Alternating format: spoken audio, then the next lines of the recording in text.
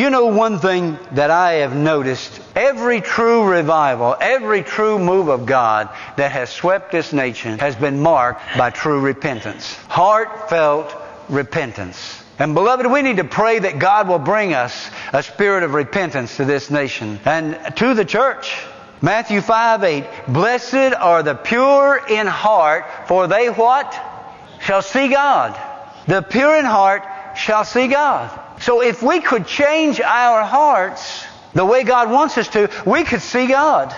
Maybe the reason this world is not seeing God is because our hearts are far from Him. In Psalm 24, verses 3 and 4, he asked the question, who shall ascend to the mount of God? In other words, who shall see God? Who shall approach God? And then he answers it with this word, he that hath clean hands and a what? And a pure heart. He that hath clean hands and a pure heart. Clean hands is repentance to me, and pure heart is opening yourself up to God to let God search you in your innermost thoughts and your innermost life. How many of you believe that God really knows our heart? He knows what we're thinking when nobody else does. Is this not true? He knows when there's jealousy, envy, and strife in there that we conceal from other people, don't He? He knows when there's rebellion in there. He knows when there's hate, anger, resentment, bitterness in there. He knows, even though we may be able to conceal it from others' eyes, God knows because He sees the heart. Listen to this. He that hath clean hands and a pure heart, who hath not lifted up his soul unto vanity, nor sworn deceitfully. Isn't there a scripture that says that the heart is deceitful and wicked, and who can know it? Our own hearts, we can even be deceived by our own hearts.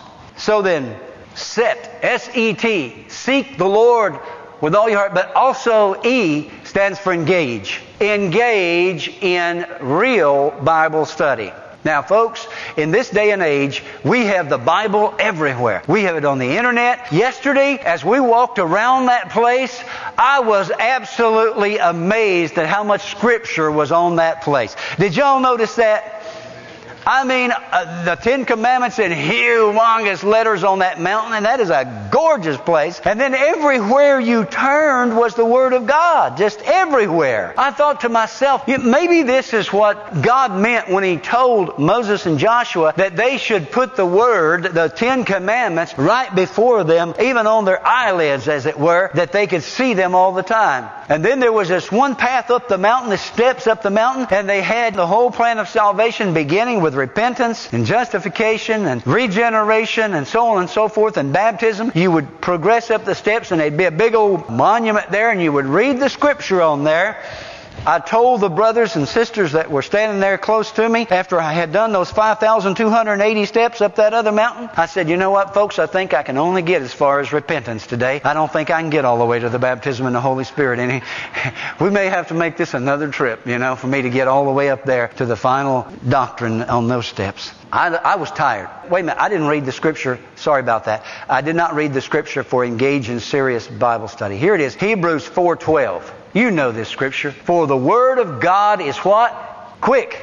For the Word of God is quick. What does that mean? Does it mean they can run fast? Does it mean I can run up those steps like Sam did yesterday? Of course, everybody knows Sam's not human.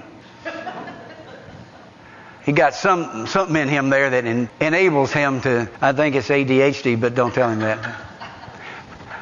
I've told you that ADHD are my favorite kind of people, right? Because they are movers and shakers, Yeah, I like that. Give me a whole church full of people that are ADHD. Hallelujah. Praise God. But anyway, the Word of God is quick. It means it's alive. It's living.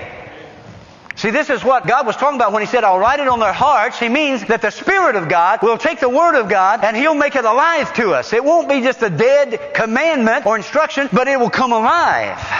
The Spirit of God does that. And it goes on to say, and it is powerful and it is sharper than any two-edged sword. Now, what is there about a two-edged sword? Two-edged sword cuts both ways. Rank was teaching us this Wednesday night concerning the armor that God has given us and the sword of the Spirit. And he was remarking that that is a two-edged sword. It'll cut both ways. the Roman sword that Paul was using as the backdrop of his illustration there in Ephesians 6. So then the Word of God can cut going and coming and piercing even to the dividing asunder of soul and spirit, of the joints and marrow, and is a discerner of the thoughts and intents of the heart. How many of you have ever read a scripture, not in church, you read it somewhere outside of church, and the Holy Spirit either taught you a wonderful spiritual truth from that scripture, or maybe He convicted you and cut you in the heart with it?